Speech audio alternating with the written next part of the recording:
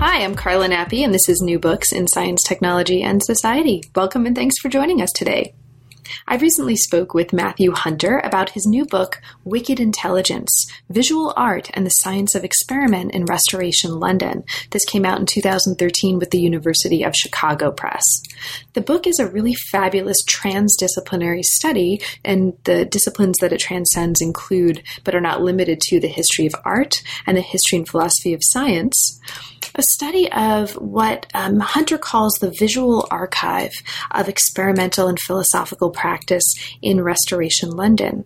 So what it takes is the archive of visual materials, and these include paintings, they include drawings, they include texts with a strong visual component, and they include kind of paper toys and paper tools and instruments, like a paper cutout of a fish and a paper cutout of and a model of an instrument. And it uses these tools to look at transformations in the way that early modern thinkers, philosophers, people working in the experimental sciences like Robert Hooke, but not limited to Robert Hooke, really understood and worked with what Hunter calls a concept of wicked intelligence, a particular kind of intelligence, a particular kind of, as he calls it, ruthless cleverness that brings together visualization techniques with really important moments in the story of the history of early modern experimental sciences, and also the history of early modern art and architecture and architectural thinking.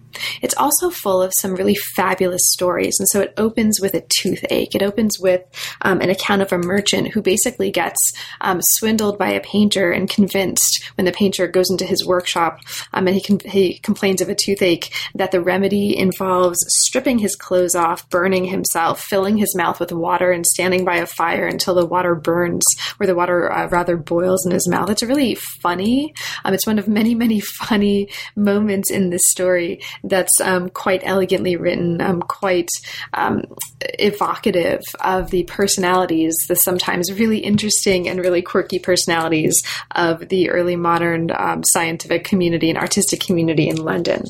So the story continues to take us through histories of codes and cryptography, histories of, as I mentioned, paper instruments, Robert Hooke and his micrographia, Peter Lely and his artistic work that includes painting images of sleepy-eyed characters. It includes stories of Royal Society members both using intoxicants on other beings and also using intoxicants on themselves. It talks about the importance of an emerging collaborative nature of experiment that's rooted in particular visual tools and the exchange of visual tools in this restoration context. And it takes us out ultimately into the Great Fire of 1666, the rebuilding of London after this fire, different ways of thinking about connections between architectural space and wit and cleverness and experimental science and the arts in this context. It's a really lovely book. It's really beautifully written and also full of not just some really interesting insights into the history of science, but also some really funny and really wonderful characters that it's really just a pleasure to spend time with. So it was a pleasure to read the book. It was an absolute pleasure to talk with Matthew about it, and I hope you enjoy both. We're here today to talk with Matthew Hunter about his new book, Wicked Intelligence, Visual Art and the Science of Experiment in Restoration London. Welcome to New Books in Science, Technology, and Society, Matthew, and thanks so much not only for making time to talk with me today, but for dealing with the time zone conversion and for talking with me all the way from the UK. I really appreciate it, and I'm really looking forward to talking with you about the book. So thank you. Thank you, Carla. Me too. I'm delighted to be here, and I'm thrilled to have the occasion. So, Matthew, could you start us off, as is traditional for the channel, by saying a little bit about yourself and your background, and specifically, how did you come to work in the history of early modern science and to focus on images specifically? Well, I'm an art historian. I did my PhD, actually, for my sins on Robert Hooke and his friends, his circles in the early Royal Society of London. But I come at that interest from a background in studio art, which inflects my interest in thinking with and about materials, a concern that certainly runs through the book as a whole, I think. Awesome. And that actually, leads into my next question. So as is, I guess, now unsurprising knowing that your background is so plural and really interesting, the book itself reflects that. So it's a transdisciplinary project, very much so, at least from the perspective of one reader, of this reader. And it brings together the history and philosophy of science with the history of art and architecture. It looks closely at the visual archive of experimental philosophical practice in Restoration London specifically. So can you say a little bit about how you came to work on this project in particular? What brought you to this topic? Well, I'd been interested in the Royal Society having seen Robert Hooke's magnificent Micrographia of 1665, which is this folio-sized, lavish work depiction of entities magnified through microscopic techniques. I had seen this work, and I had also read about research that had been promulgated by Robert Boyle, Hooke's early patron, among others, investigating a phenomenon known as second sight, which is an involuntary perception of the future, which was attributed in the 17th century and, in fact, continues to be espoused by certain folks in the Scottish Highlands. There's a rich tradition of experimental research into second sight. I became fascinated with this. I wanted to know what might we learn about thinking about images and visual representation if they were thought to be bearers of the future. What could that possibly mean? And then looking at Micrographia, which itself is such a spectacular artifact, I felt like I wanted to know more. The Royal Society itself, the institution to which Hooke, Boyle, Isaac Newton, John Locke, many others are, of course, connected, is, at least according to traditional narratives of the history of science, a real bastion, an institutional home of the scientific revolution in 17th century England, and an institution that has been seen to have a key attachment to the use of visual technologies. So this was a location that I wanted to study, also drawing upon scholarship in the history of art. I had expected that the materials I would find when I actually got here to London to conduct research would look like the kinds of artistic schemata, the sorts of especially 17th century Dutch images that are so well known to scholars of the period. But what I found in the archives was something entirely different, and that's effectively what the book is about. Can you talk a little bit about that? What did you find in the archive, and how is it really different from what you expected? And I mentioned, or I asked this in particular because you do mention early in the book that you were able to spend 4 years, is that right, working in That's right. Visual Archive. So yeah, what did you find that surprised you? And can you say a little bit about working with this collection and maybe some of the highlights or surprises for you? Oh, absolutely. I was extremely fortunate through fellowships and support from the Crest Foundation, the Social Science Research Council, and the Whiting Foundation, among others. I was able to be here in London working at especially the Royal Society Library for 4 years, which really constitutes the backbone of this book. And the Royal Society Library, as many of your listeners will know, is an incredible resource which houses a thick, rich, and unbroken lineage of documentation, a paper trail that goes back to the very earliest founding of the institution in 1660 with the return of Charles II from exile and the restoration of the Stuart monarchy. And what they have is not simply the back catalog of Henry Oldenburg's famous Philosophical Transactions, but the minutes, the letters, the classified papers, artifacts in some cases that enable you to follow and to see how projects gestate, interact with one another, sometimes make it into print in the Philosophical Transactions, but as often as not, don't. And so the images that I found were often extremely surprisingly strange and sort of twisted and tortured my capacity as an art historian to understand them.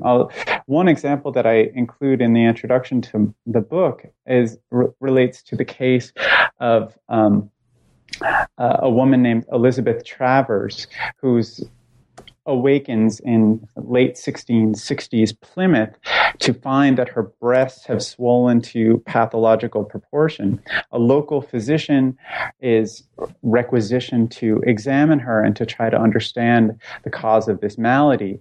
He uses the talent of a local draftsman who's clearly trained in some modicum of artistic technique and produces a rendering, a portrait of the sufferer sitting upright in bed with her breasts exposed. However, Thurston doesn't stop there. He also stretches out these long spans of linen tape to take the length and the circumference of the breasts.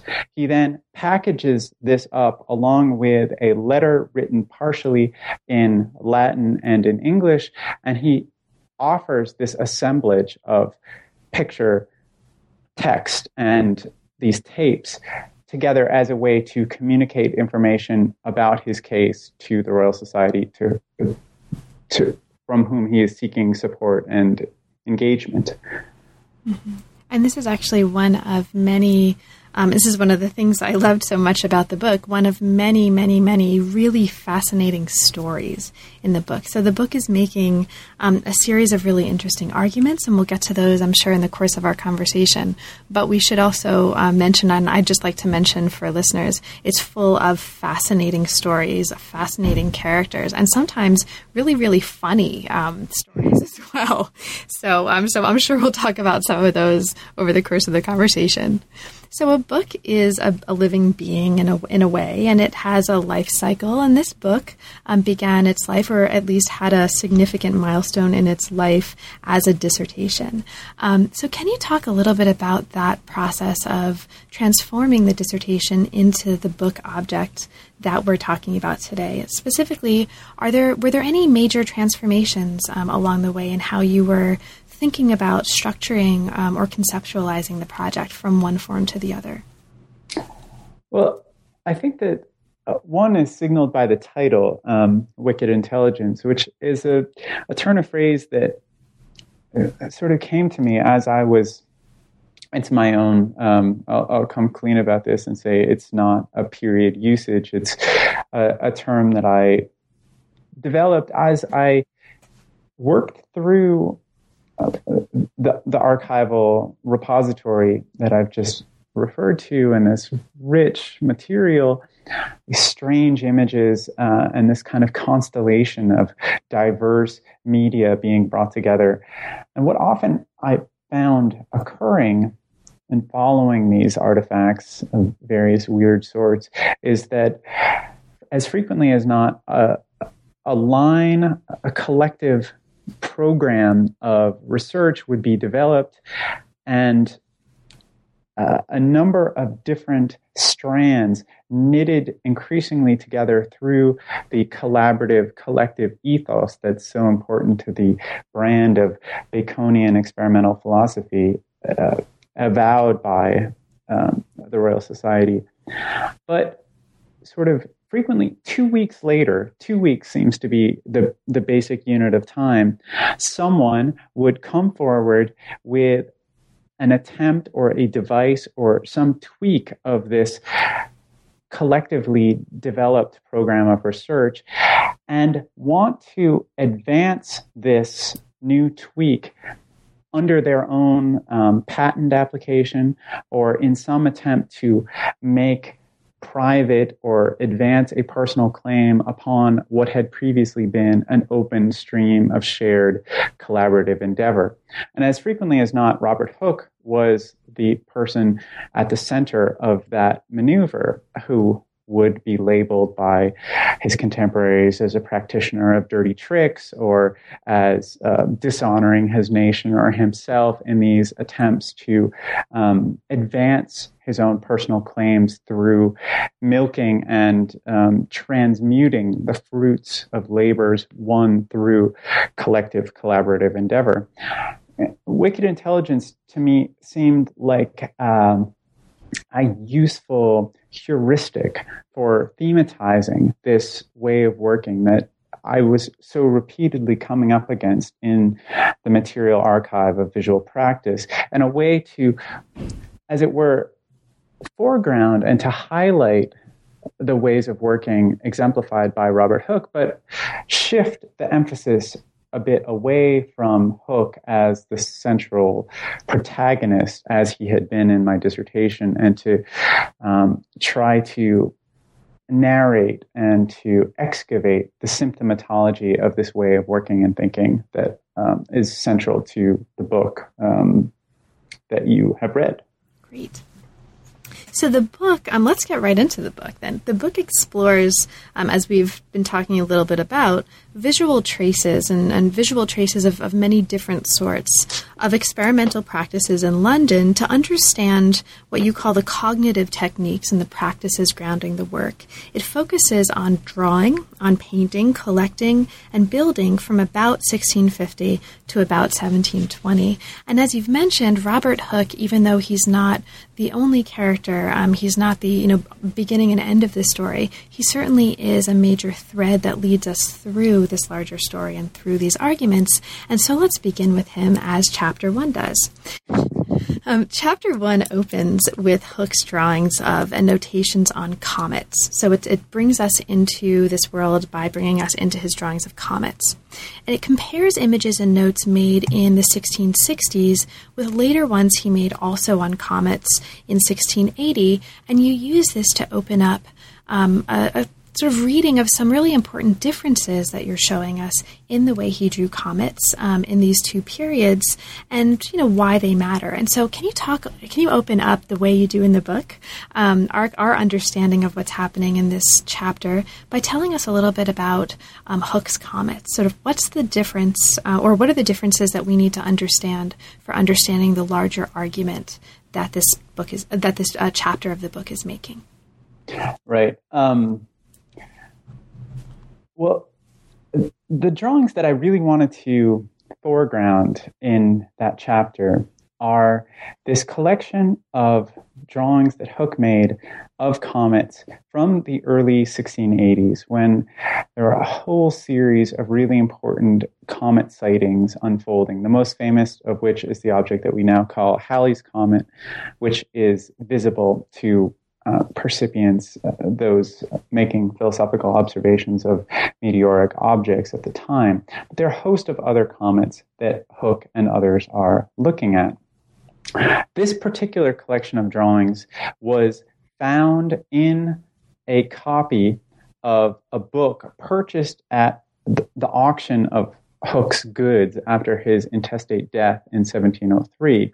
And on the collection of drawings that is now at the Royal Society, Dr. Woodward, who found them, has scrawled the title of the book in which the drawings were found.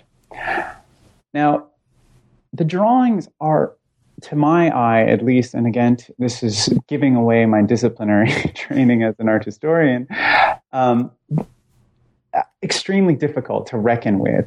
They adopt a vast array of denotational techniques for plotting, charting, exemplifying, describing different features of observed comets, but also they pay great attention to the celestial place of those comets as seen over a sequence of nights. To make matters even more confusing, Hooke frequently superimposes multiple nights' worth of observations in a single pictorial matrix. And he invents this very curious convention of drawing geometrical grids in between the telescopical stars, as he calls them, which correspond to the positions of major stars in the Ptolemaic constellations. Now, it turns out that the book in which these drawings are found is a really important star chart of those Ptolemaic constellations, and that's part of the argument that I want to unfold in the chapter as a whole. But really, what's at stake in this initial chapter is a methodological or a kind of meta-theoretical engagement with these weird late drawings. Because if approached, as I did as an art historian, if juxtaposed with, I'll say it this way, if those 1680s drawings are juxtaposed with the more familiar image of Hooke's graphic work with which we're familiar, that tends to be clear, lucid, focused upon singular targets.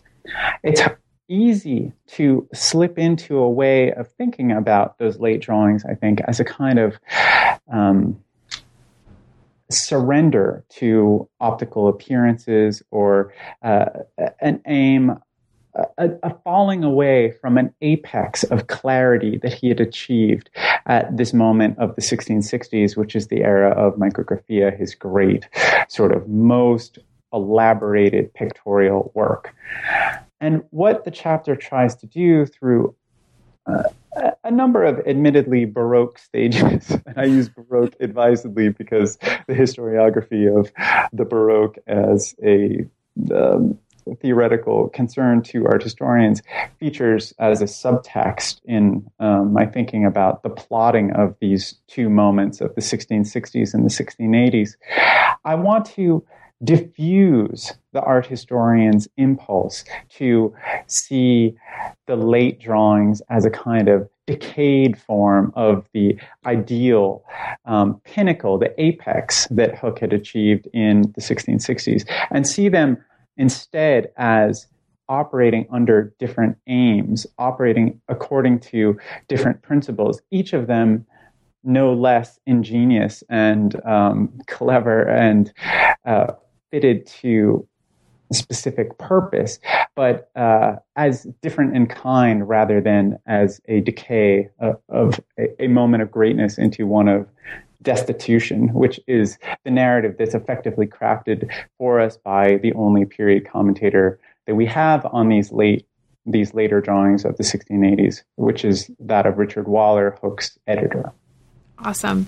And one of the really interesting things that's happening in this part of the book is you're not only really complicating, but I use that in a positive way, right? A sort of opening up, perhaps is a better way of thinking about it, how we might look at these images and how we might understand what we're seeing, and relating that to how Hooke understood the relationship between seeing and producing images, right? That's one of the things that comes up in your discussion of micrographia is the didactic element of it, sort of the way he's using this text to think through the relationship between seeing and imaging.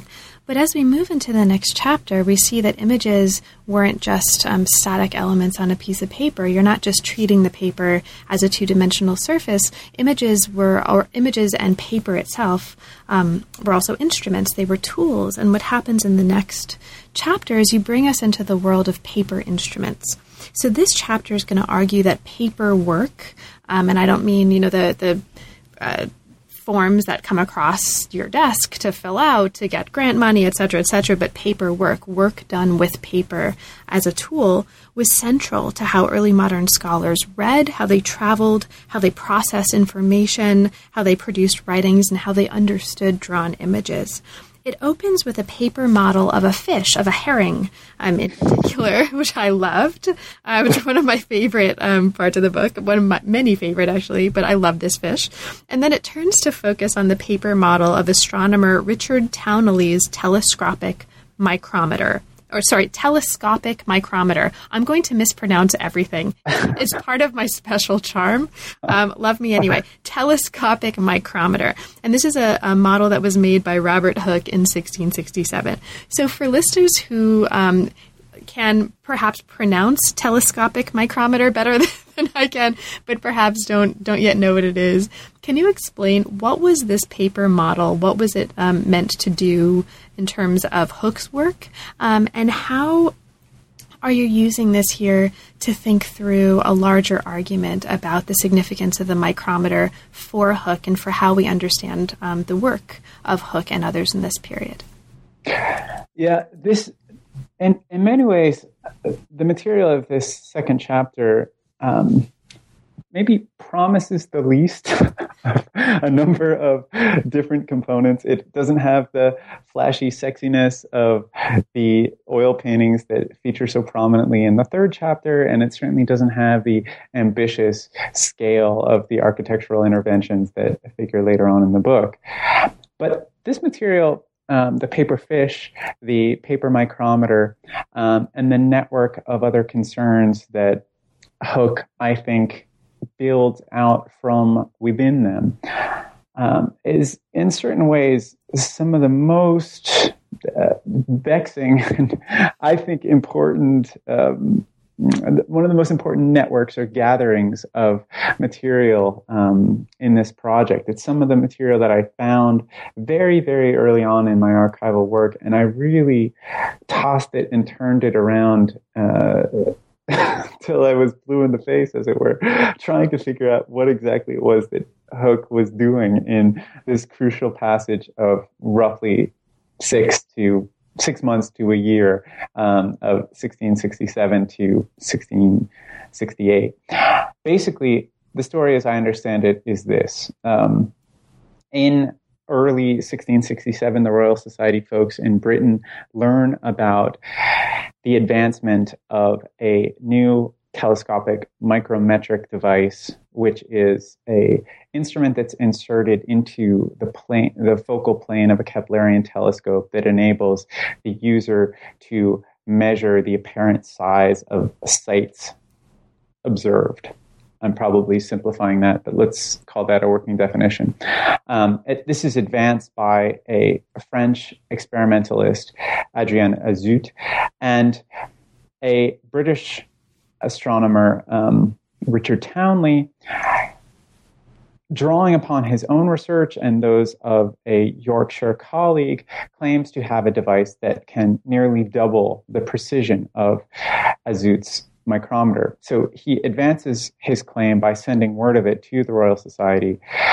This word is quickly published by Henry Oldenburg in the widely read Philosophical Transactions, where it's followed almost immediately in the very same issue. In the next article is a piece by Robert Hooke called More Ways to the Same Purpose. Hooke is very clearly interested in micrometric instrumentation and improvements to telescopic equipment, following on from the kind of comet drawings covered and examined in the first chapter.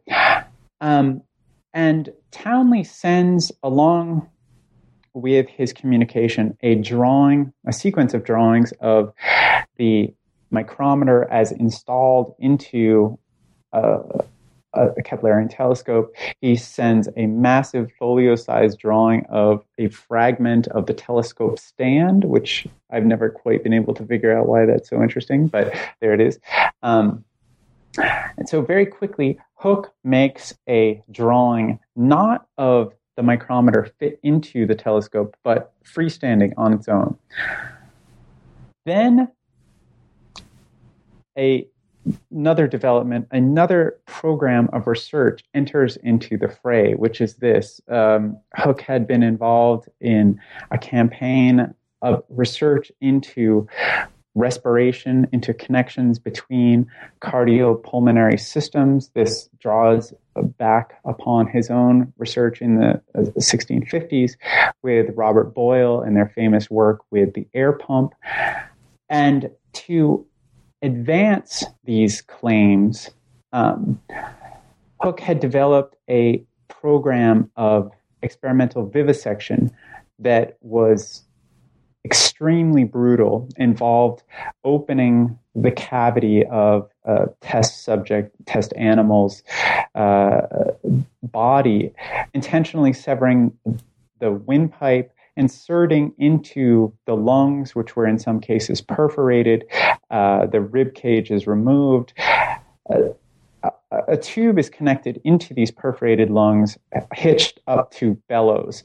So the mechanical action of the bellows is used to pump air into the lungs. And all of this is a way to test the relationship between the action of the movement of the lungs and the sustenance of life.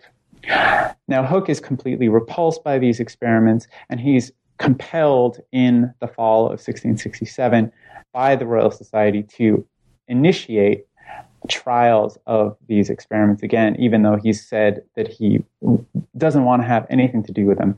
He's compelled to do so. And my sense is that what happens with the strange paper micrometer model that he crafts in the fall of 1667 is a sort of displacement of his desire to see into the depths of animal life, to see these interacting systems, but to transfer it into a paper form of his representation of the micrometer, where the problem of how to see inside bodies and see their interacting parts can be solved effortlessly. And a key component of how this ingenious solution, this transference of a powerful visual desire to see inside and a way to save the project from the defiling stain of cruelty that he thinks is so endemic to his anatomical vivisections, comes with the chance opportunistic delivery of this incredible specimen of anatomical flap books, fugitive sheet flap technology that's donated by James Collins, who's an important mathematician, who becomes a member of the society in the fall of 1667, donates to the library this very book, which is seen by Robert Hooke, who's very closely connected to the library's future activities. And then Hooke harvests this flap technique, imposes it into his own scheme of mechanical and anatomical interface, and comes up with this weird model that enables him to see bodies open and closed simultaneously. There's one more trick up its sleeve, but I'll pause and you should ask me to clarify. I'll just mention for listeners who are who've never heard of a fugitive sheet. This is super, super cool. These are paper images where here's a woman's body, raise the flaps. Oh, there's her internal organs. Close the paper flap again. Oh, there you don't see her internal organs anymore. So these are basically like early versions of pop-up books where it's, that we may be familiar with when we, some of us read them ourselves for fun. Some of us read them to children as an excuse to play with them. But it's basically using paper to kind of open and close bodies.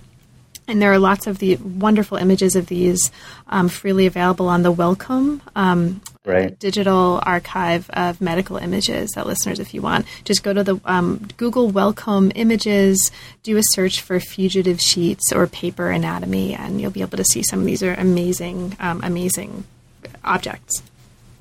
So this is one of my favorite parts of the book.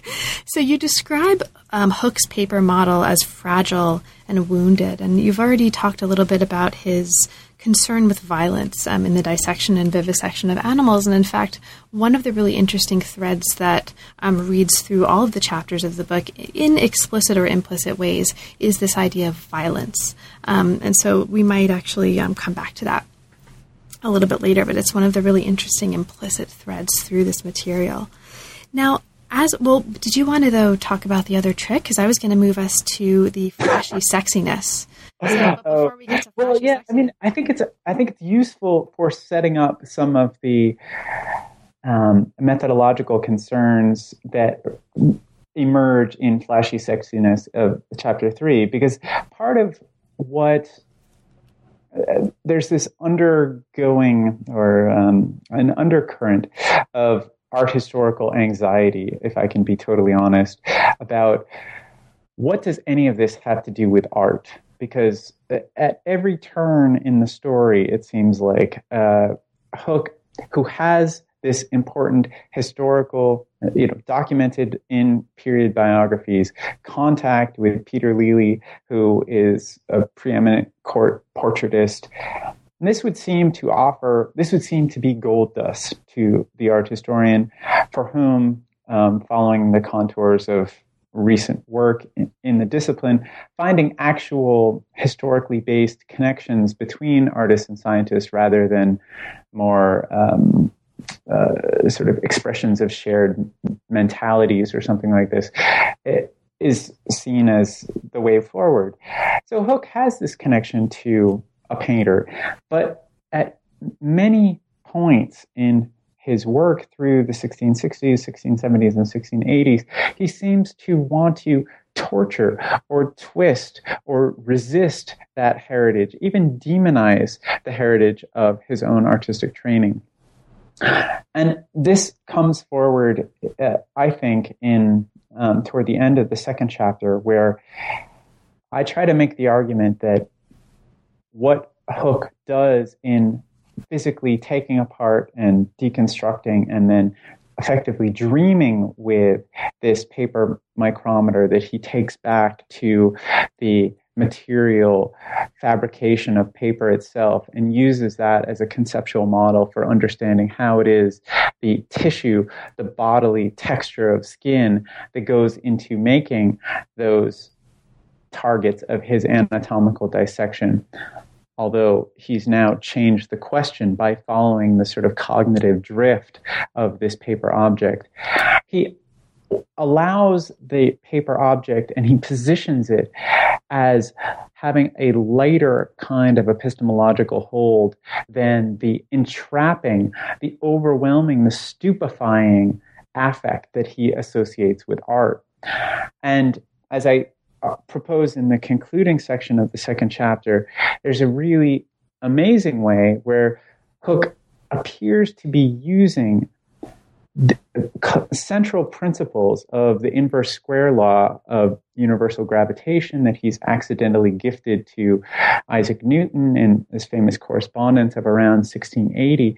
He uses this as a way to calculate the force by which those artifacts that we make through our intentional volitional activity actually have the effect of acting back upon us, drifting our attention away from them, just as the force of the planets, which are acted upon so strongly by the sun, act in reciprocal motion back upon the sun. So here we have this weird sort of showdown between me, effectively as art historical interpreter, bent upon telling a story in which Robert Hooke is a key interlocutor for understanding artistic practice in later 17th, early 18th century Britain, and Robert Hooke himself, who seems to be endlessly resisting.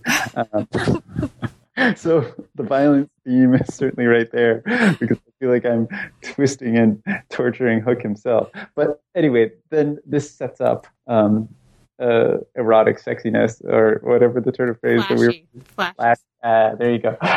So that's the backstory that sets up the sex encounter of chapter 3.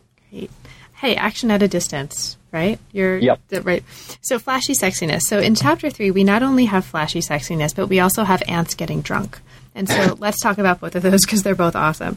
So in chapter 3, you introduce us to this guy that you've mentioned, Peter Lely. Is that how you pronounce his name? Lely? Correct. Okay. Right. So Hooke had studied in his studio, and you call him the preeminent visual artist of Restoration London. Now, Lely, you introduce him in the book. He's a fascinating character, and he's well known for his historical subject pictures. So you're using these pictures, among other things, to turn our gaze from the images to the way that an idea of a philosophical beholder who views the images becomes really central to what's going on. So can you talk about that? What's going on with these subject pictures, and what do we need to understand about that to understand the point you're making here about the importance of the beholder to what's going on in your argument? Right. Well, again, by the time we've gotten to this sort of central portion of the book, my own internal clock as an art historian is beginning to go off to say, hey, wait, where's the nice art science collaborative symbiotic story that I've been coming to expect? And usually when we read these accounts of early modern art and science, the painters and the scientists or the experimentalists or the natural philosophers, or however you want to say this, are on the same side and they're in pursuit of nature. And why is it that we have this cast of characters who are, at least traditionally understood, preeminent heroes of the scientific revolution, are pilfering techniques from the visual arts, and yet twisting them and turning them and putting them to unusual and rather uncouth purposes? So the setup of this third chapter is to kind of force the issue and to say, well, what could we possibly learn by ramming the practices of Lely and the concerns of Hooke together? And I do it in three different ways. And the first attempt is to try to use Lely's subject pictures. I mean, I think of this chapter as a series of 3 thought experiments. But I want to motivate it a little bit more strongly like that, than just saying that, because then the reader will say, well, geez, why am I indulging this? But so they're dialectically intertwined with one another, and they produce a positive synthetic result. One of which is to suggest that reading Lely's subject pictures, which are as often as not these subjects drawn, these erotic subjects drawn from Boccaccio and from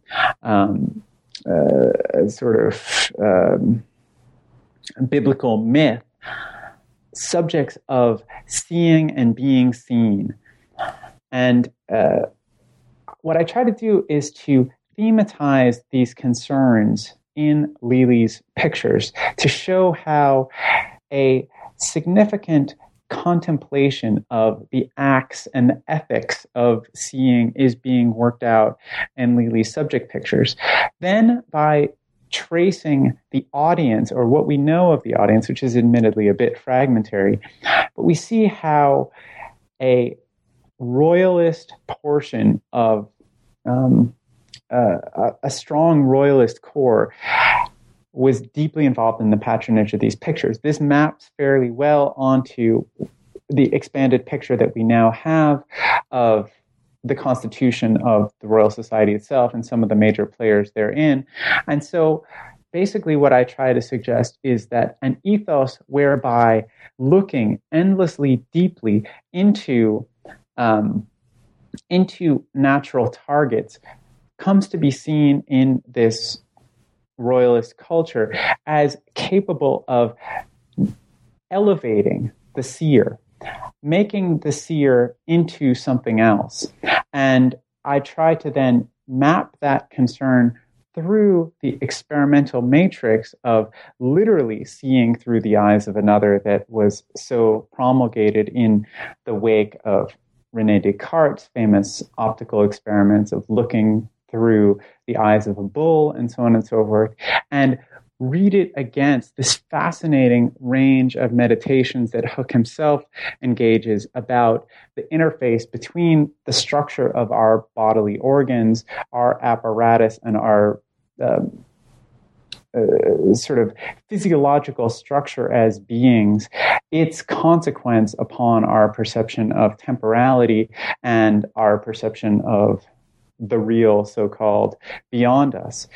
And so exploring the fantasy of seeing through the eyes of another, as we get in Lely's subject pictures, ends up offering us a historically situated way in which to carve out a conception of an ethos shared and valued by this sort of hardcore royalist elite of active within the Royal Society. So this is the first sort of way of shuffling the deck, as it were, of playing Lely and Hook and against one another to try to come to a productive synthetic resolution to how we can bring these experimentalists and artists who seem to, as often as not, be at loggerheads, we can bring them into meaningful dialogue.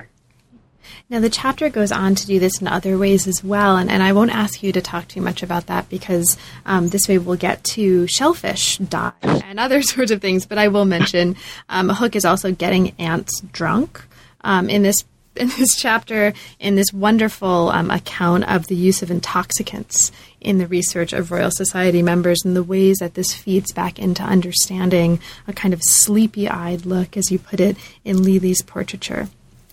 So you describe, in this chapter, you describe the work the chapter is doing in the larger context of the book, and you describe it in terms of a fan, I think as you put it, held by a slim handle. And so here what's happening is the story, as you put it, splays outward from drawing and Hook toward acts of collecting negotiated among a broader, hotter experimental collectivity. That's unquote. And so here we splay out from looking at individuals and their relationships to really looking at the importance of collectivity and the collective, and explicitly looking at the collaborative nature of the philosophy of experiment.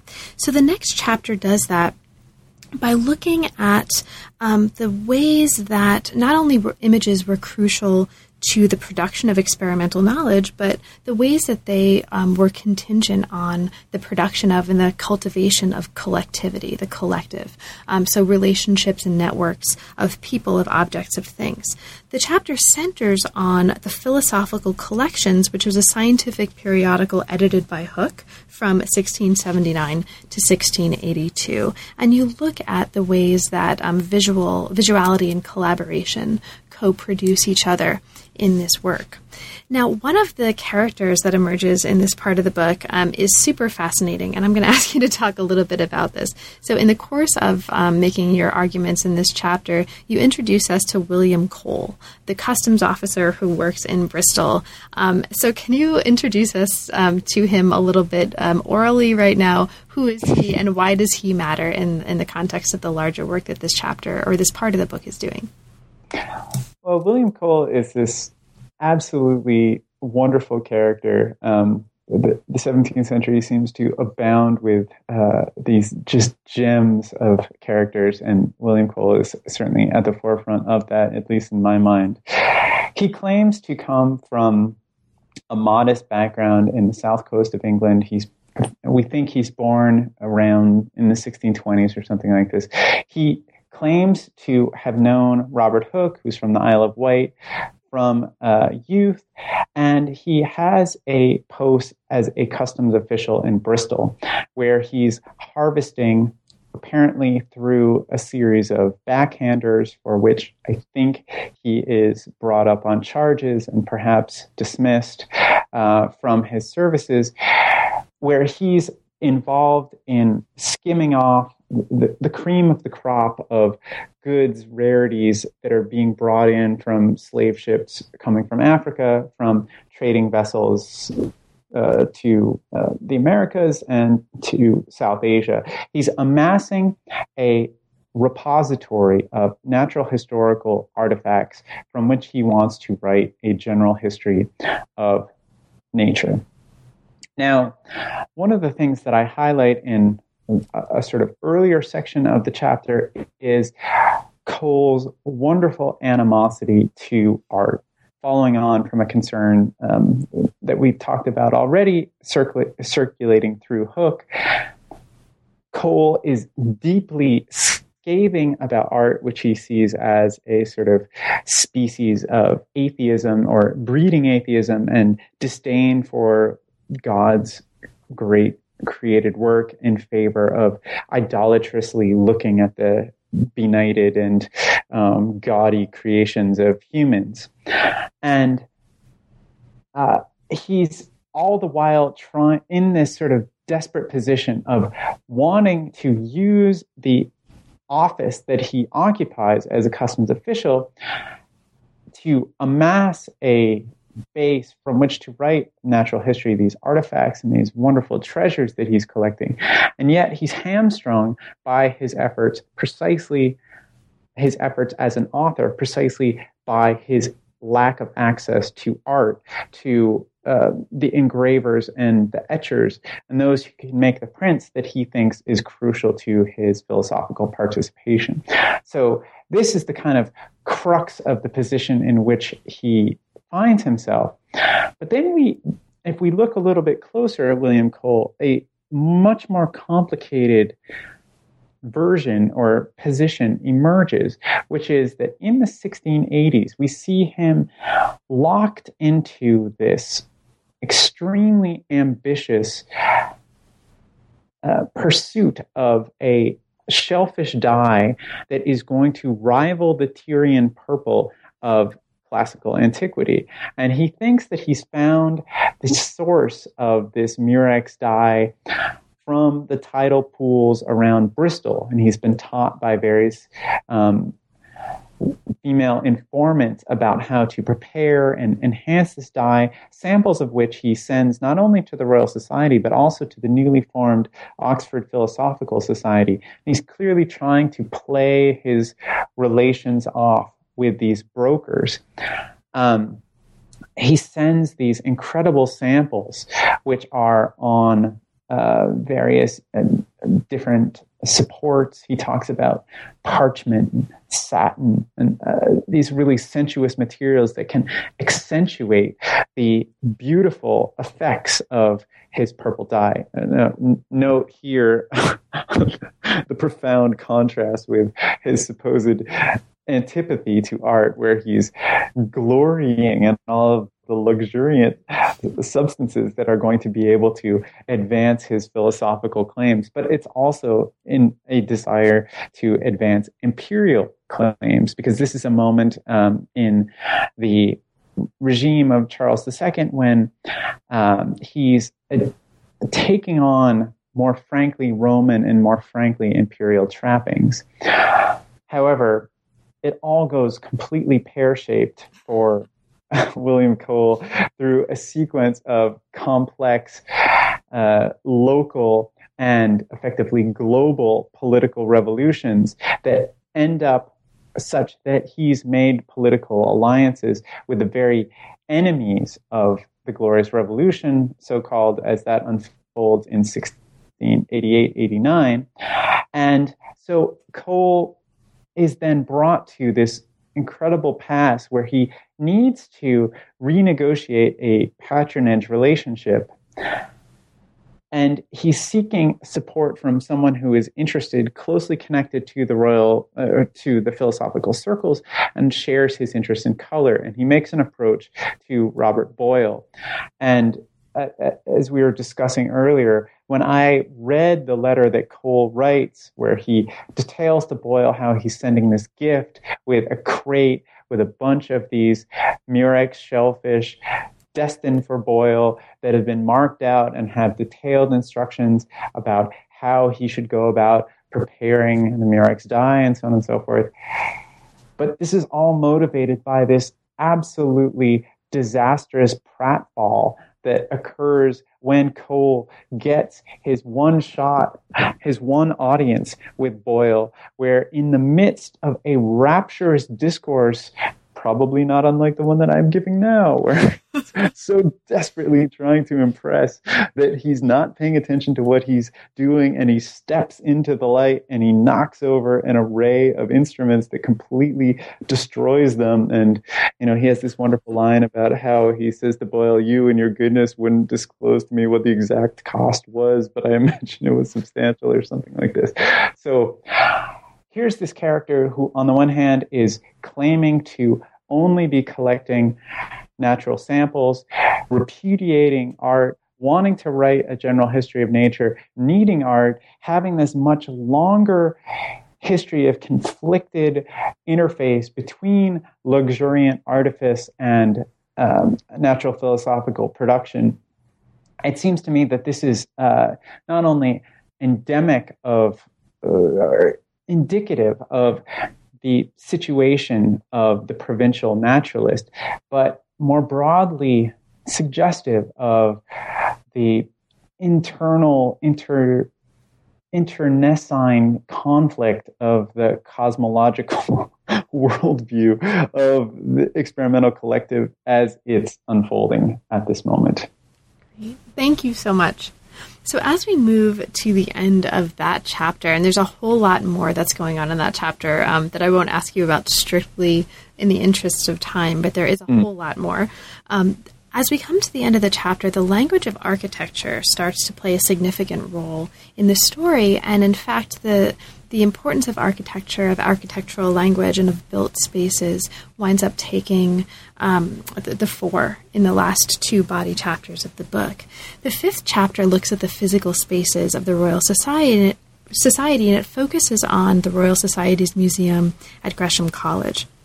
So you argue in this part of the book that the working collection became a model, and a really powerful model, for understanding the faculties of cognition. And in order to understand this, you bring us into Robert Hooke's notion of archaeotonical power. Did I pronounce that right? Yes. Yeah, your pronunciation is as good as mine. Okay, so archaeotonical power. Now, this actually becomes a really important way of relating for him knowledge and cognition with what's happening in built spaces. So can you briefly talk a little bit about this? Because this notion does come up in both of the last body chapters on architecture. What is Hooke's notion of archaeotonical power, and what do we need to understand about that to understand what's happening in this last part of the book? Right. So just following on from, don't worry, I won't talk much more about William Cole, but no, feel free. Very briefly, one of the concerns that emerges at the end of that chapter is if you have all of these deeply self-interested agents like William Cole who are absolutely bent on pursuing their own agenda, how can you go about reconciling them into a collaborative, horizontal network of gentlemanly sociability that we normally associate with the Royal Society? And I think part of the force of the architectural, archaeotonical language and forms that emerge into the book and into Hooke's thinking around the years 1680 is the necessity for a vertical structure that can be superimposed onto this socially and geographically distributed network of peer-to-peer collaborators. It needs to have a superimposition of a structure that operates, and the metaphorics, the language, the models upon which Hooke seems to be gravitating, Hooke and Christopher Wren as well, in the years of the mid-1670s into the early 1680s, which is a period of their extremely intensive involvement in the reconfiguration of London's built environment after the devastating fire of 1666. They're using this language of architecture to try to theorize and to try to model an array of managerial structures that come to be seen as needed for knitting together the experimental collective. What I think is happening in this really incredible lecture, it's called Section 7 of Hooke's Lectures of Light, which is delivered twice to packed audiences at the Royal Society. He's trying to come up with an account of the faculty of memory and the genesis, the gestation of a conception of time, how it is that we come to be conscious of time, which is nowhere present, as we know from Augustine onward, in the eternal now of sensory flux. And Hooke claims that it's only by means of the interaction between this soul, the primum movens of the body, which is immortal, which is immaterial, and its collaboration, its interface with the artifacts, the ideas that it manufactures in the wonderful laboratory of the animal body, as he calls it, that we gain consciousness of time. And very briefly and basically, the scheme that he sets out is one whereby the senses are collectors that gather information, that they bring it into a centralized repository. There, in this repository that is kitted out with all of these appointed media capable of encoding and registering the ephemeral forms of sensory stimuli, it meets with the architectonical and directive soul, which bombards with radiation the sensory stimuli being collected in by the senses that are then encoded, made into these physical things. Hooke is repeatedly insistent that ideas are physical artifacts that are stored and linked in this chain that wraps around the centralized soul, and that the soul can radiate its energy onto, and by differences in the decaying nature of these physical things called ideas, it notices a difference between the present, a newly minted idea, and an old idea, and from this it generates a sense of time.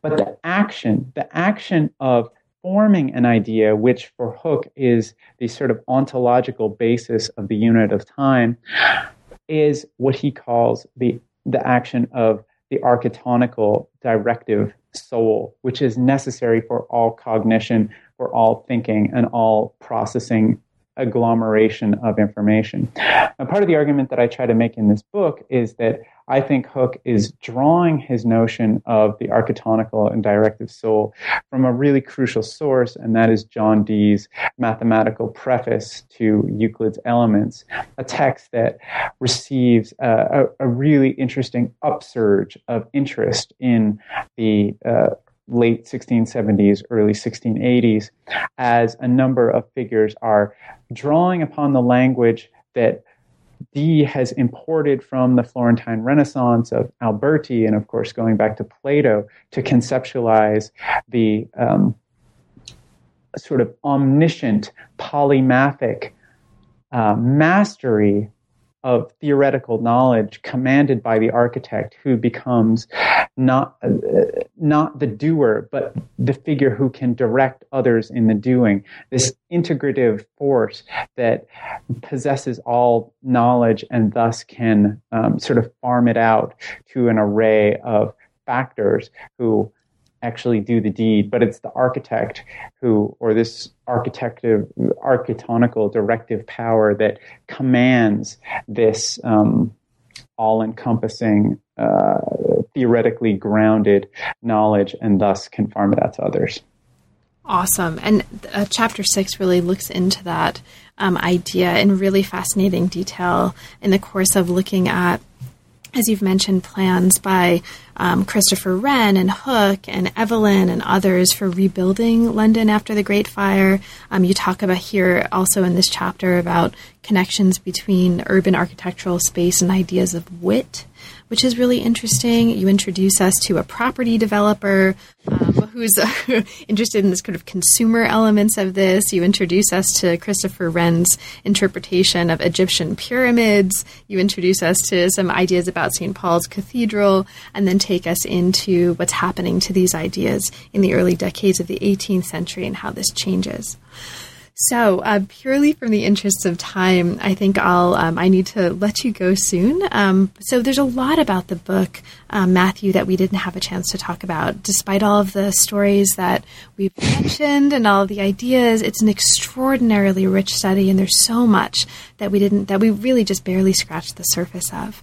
Of course, the interview is not meant to be a stand-in for the book, and I hope listeners will, who haven't already done so, will take this as an opportunity to read the book itself, to see all of this richness and all of these other stories in detail.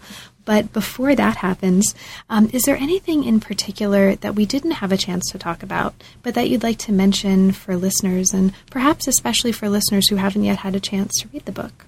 Yeah, well, I mean, I think that one of the ending chapters, the emergence of Nicholas Barbin, the property developer who you mentioned, is for me a really important way of watching, or as I understand it, the deck is being shuffled in the last decades of the 17th century and the first decades of the 18th. And Barbin is, in important ways, a agent and extreme savvy theorist of those developments, where the configurations that are introduced in the opening passage, the opening narrative of the introduction, interactions between a painter, an experimental philosopher, and a merchant, are, as it were, reconfigured. And I almost understand this as a Marshall Solins has this wonderful turn of phrase of native anthropology of Western cosmology. I almost am tempted to see this interface between the imagination of urban space and architecture as seen by Hooke and Wren, who are so insistent upon exploring and exploiting and inserting into the fabric of the city these ingenious devices, these clever contrivances, hiding telescopes into public monuments and using all sorts of knowledge harvested in very practical terms from experimental activity, bringing it into their actual architectural practice. And the imagination that a figure like Barbin has of his activities to the city and to the larger metaphorics of its unfolding, where building is not aimed at the head, at advancing intelligence or ingenuity or wit or any of this. It's aimed at the heart. It's aimed at asserting social differentiation, of advancing desire, of endorsing desire in an increasingly consumerist culture. This is the moment of the birth of consumer society as it's been described by social historians. And rather than trying to remedy the fallen nature of the body by endless expansion of the horizontal structures of the experimentalist collective, maybe mapped down upon by this vertical architectonical overlay as Hooke and Wren want to do, it's as if figures like Barbin embrace and see as the greatest possible thing the fact that human beings are needy and want things and seek consumer goods to differentiate themselves and to assert themselves. And it's that marketplace that a figure like Barbin is targeting in his interventions into built space. So the concluding chapters, where you sort of see the scope and the scale and the nature of the archival material fanning outward from the modest drawings of comets and the paper model that I described to no doubt infuriating length, to the threshold of what's becoming Europe's largest city, of the physical infrastructure of the city itself, as being this site for the squaring off, the literal squaring off of the interests represented by Christopher Wren, who's a surveyor general and who's literally bringing suit against these frequently illegal developments being chucked up by Nicholas Barbin and his like, while Barbin is penning these really incredible theoretical treatises defending trade and imagining the emergent world of consumer economics. And it's that sort of cosmological shifting network that I think is crucial to reckon with in the ways in which I tried to suggest that the project of Hooke gets defeated, defaced in important ways in the early decades of the 18th century. Well, Matthew, thank you so much. Congratulations on the book. It's a beautiful volume, as well as being a really thoughtfully conceived and thoughtfully written volume. And now that it's out, I imagine you're on to other things. So can you talk a little bit about that as a way of closing this? Are there any projects right now that are inspiring you, and what's next for you? Oh, thanks. Yeah, I'm delighted to just say something very briefly. I'm now working on a project that actually is centered about a century after Wicked Intelligence. It's one that's centered on the chemical experimentation of Joshua Reynolds, the founding president of the Royal Academy of Arts, who's best known as a sort of Augustan theorist of painting, embracing emulation at a moment that's just about to be crushed by Romanticism, we could say, but who fascinatingly is an inveterate chemical experimentalist who makes these strange preparations of pigments that are known to crack, to fade, to fall apart, in some cases before he's able to get them out of the studio. So the project effectively takes up the gambit of Wicked Intelligence, which traces this sort of troubled, vexed interface between art and science in 17th century Britain, and tries to make good on the question that's been proposed by other recent scholars that somehow, troubled though it is, this moment of deep investment in the visual by experimentalists of the 17th century sets the groundwork for the efflorescence of British art in the 18th century. And I thought, well, where better to test that hypothesis than the man, the unequivocal figure of the British art tradition of the 18th century, who is Joshua Reynolds. And interestingly, the research that I've done so far suggests that indeed he's imbricated in this matrix of concerns in extremely interesting ways that builds upon, but also complicates the story that I tell in Wicked Intelligence. So I'm totally excited to see where that project leads me and continue to think with the experimental tradition that Wicked Intelligence is an attempt to advance into open interrogation of. Well, that sounds fabulous, too. So I'll look forward to talking with you about that project as well. Brilliant. In the future. And in the meantime, thank you so much again for your time, for such a thought-provoking and really beautifully written book, and best of luck in your new project. Oh, thank you, Carla. It was an absolute pleasure talking to you. You've been listening to New Books in Science, Technology, and Society. Thanks very much for listening, and we'll see you next time.